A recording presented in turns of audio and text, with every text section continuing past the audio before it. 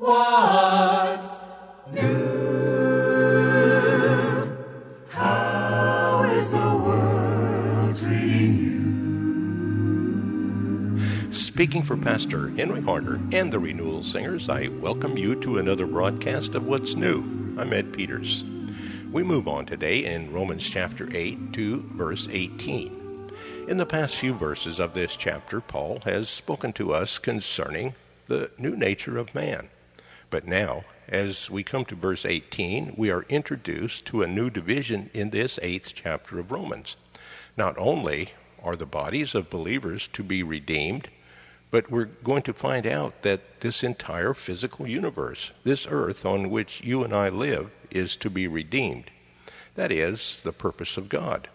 In fact, we're trading in this old earth for a new earth, a new model, brand new, where there will be no sin.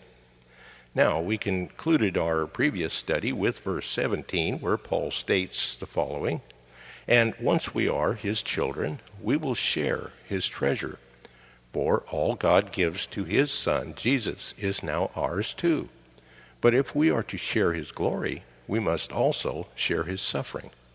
Now, we move on to verse 18, and Paul continues as follows, "Yet what we suffer now is nothing compared to the glory that he will give us later."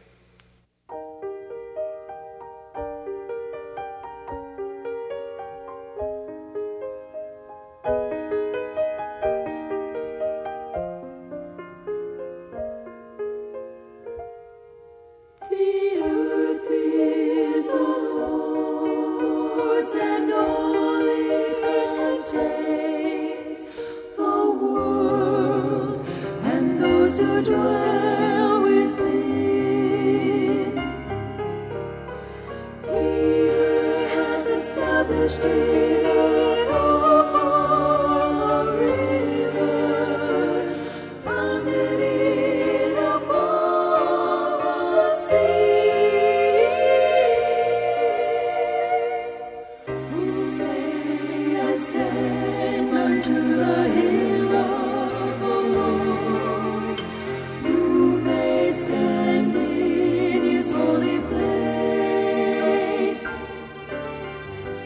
He with clean hands and pure heart shall receive a blessing from the Lord.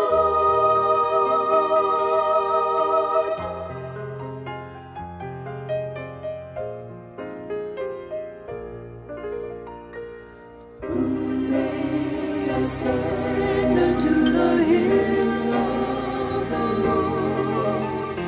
Who may stand in his holy place? He with clean hands and pure heart shall receive a blessing from the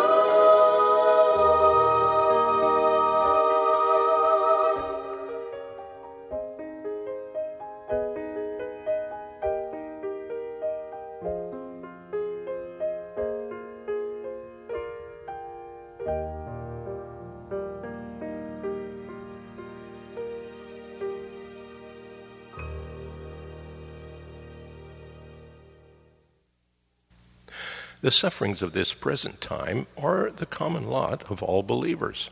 Paul himself went through great sufferings, much more than most of us, and yet he states that this present suffering is nothing compared to the glory that will be ours later. Now, here to bring us today's study is Pastor Henry Harder. Ever since New Testament times, believers in and followers of Christ have needed to endure persecution and trials and sufferings because of their faith. Perhaps that's true of most of you who are listening to this broadcast or to these cassettes. It may be that you need a word of encouragement today. I want you to hear Paul's words to these Romans. Here is verse 18 of chapter 8. I consider that our present sufferings are not worth comparing with the glory that will be revealed in us. I read this verse early this morning, sitting by myself at a table in the cafe. It was hard to hold back the tears as I thought of it. I hope I can share this verse effectively with you. Let me try. Paul has just told us who believe in Jesus Christ that since we have been adopted into the family of God, we are joint heirs with His Son, Jesus Christ. Heirs share equitably. While we will share in Christ's glory, we must also share in His sufferings. That's a part of the package. Sharing in Christ's glory requires sharing in this life in His sufferings. Christ suffered before He entered glory. Followers of His are called upon to do the same. Why? Why is it necessary for the followers of Jesus to suffer? The Bible doesn't answer that fully. There seems to be a mystery about that. Now let's think around a few specific points. Number 1, the present for the Christian is a time of suffering. Anyone who reads the history of the Church of Jesus Christ, or anyone who has a personal relationship with Him, knows that. Now you say, but I'm not suffering. Maybe so. But I wonder if in the light of glory, many even minor adverse experiences here below won't be regarded as suffering. I say in the light of glory. No one enjoys suffering for any cause or reason. And I'm not suggesting that as Christians we should go out looking for it, but on the other hand, perhaps we should take less pains to avoid it. Moses actually chose suffering over ease and pleasure. It seems to me that when we strive for too much prosperity and ease and absence of suffering, that we miscalculate the times. We're trying for the future in the present. We're reaching for the next age that isn't here yet. We confuse the present with the future. This present isn't the promised rest. That hasn't come yet. Well, whatever the suffering, that suffering is limited to the present. And the present is temporary. Not only is it temporary, but the present is brief in the light of eternity. The brevity of the present is sometimes presented by Bible writers as a flower. It grows for a short time. Or as a shadow. Or as a vapor. Suffering is limited to the brief present. Point number 2, the future. What is the relation of suffering to the future? The future is called glory. Evidently, the next dimension for the Christian will be glory because we'll be with Christ and we'll be like Christ. That will be glory. Now Paul writes that the sufferings of the present are not worth being compared to the glory, to our future. What are the differences between present suffering and future glory? Well, there is a difference in intensity. In the light of what you and I will experience in glory, the intensity of the trials and sufferings here is insignificant. The glory will be indescribably great. In comparison, our sufferings, no matter how intense, are really insignificant. Paul talked about his troubles and his sufferings as light in 2 Corinthians 4. Not only intensity, there is also the matter of duration. No matter how long we live here, over there we'll live forever. Suffering is for a time. Glory is for eternity. Paul talked about his years of troubles and suffering as momentary. Light and momentary is how Paul described his sufferings and heartache. To the Corinthians, Paul wrote that the present troubles are far outweighed by the future glories. To put it simply, for each trouble here, there will be innumerable glories for us there. It's not one for one, it's one for many. So our suffering here, no matter how intense and how long, in the light of eternity, it is light and momentary. but it is indispensable for the future glory. Believe me or believe God, the future will be worth every adverse experience of the present. Trust Him. All my dreams were shattered, and all that mattered was gone on the winds of sorrow. Everything I had planned swept out of my hand, and I saw no hope for tomorrow.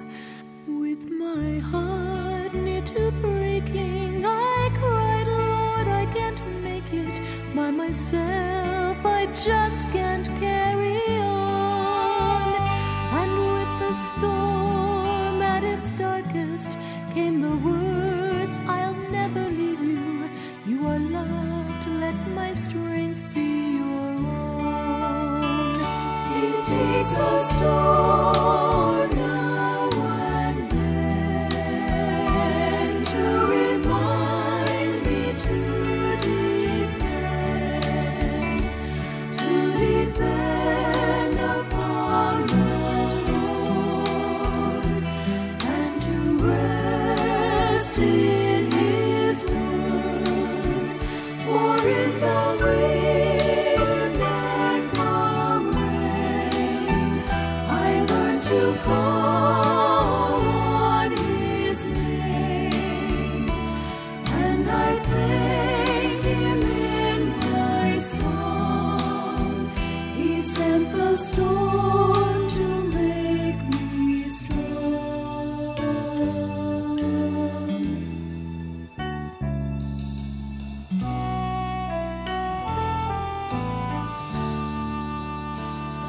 When my feet are stumbling and my hopes are crumbling, the Lord is there abiding. There is peace that is calm in the midst of a storm. The Lord is there abiding. He is grace, He is power, He is strength for each hour.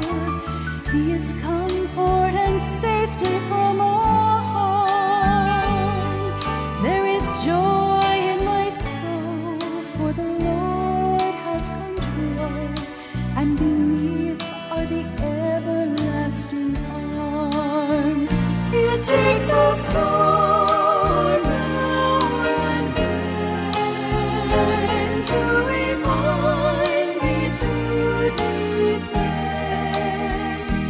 to depend upon the Lord, and to rest in His word.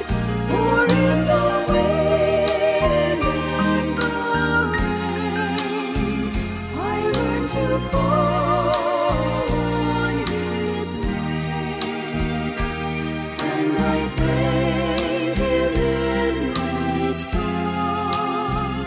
He sent the storm to make me strong. Yes, I thank Him in my song. He sent the storm to make me strong.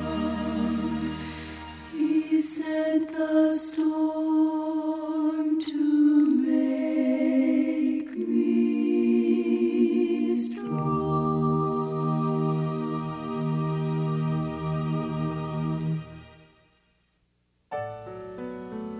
What's New is a radio production of Creative Encounters. Our mailing address is Post Office Box 848, Shafter, California, 93263, USA.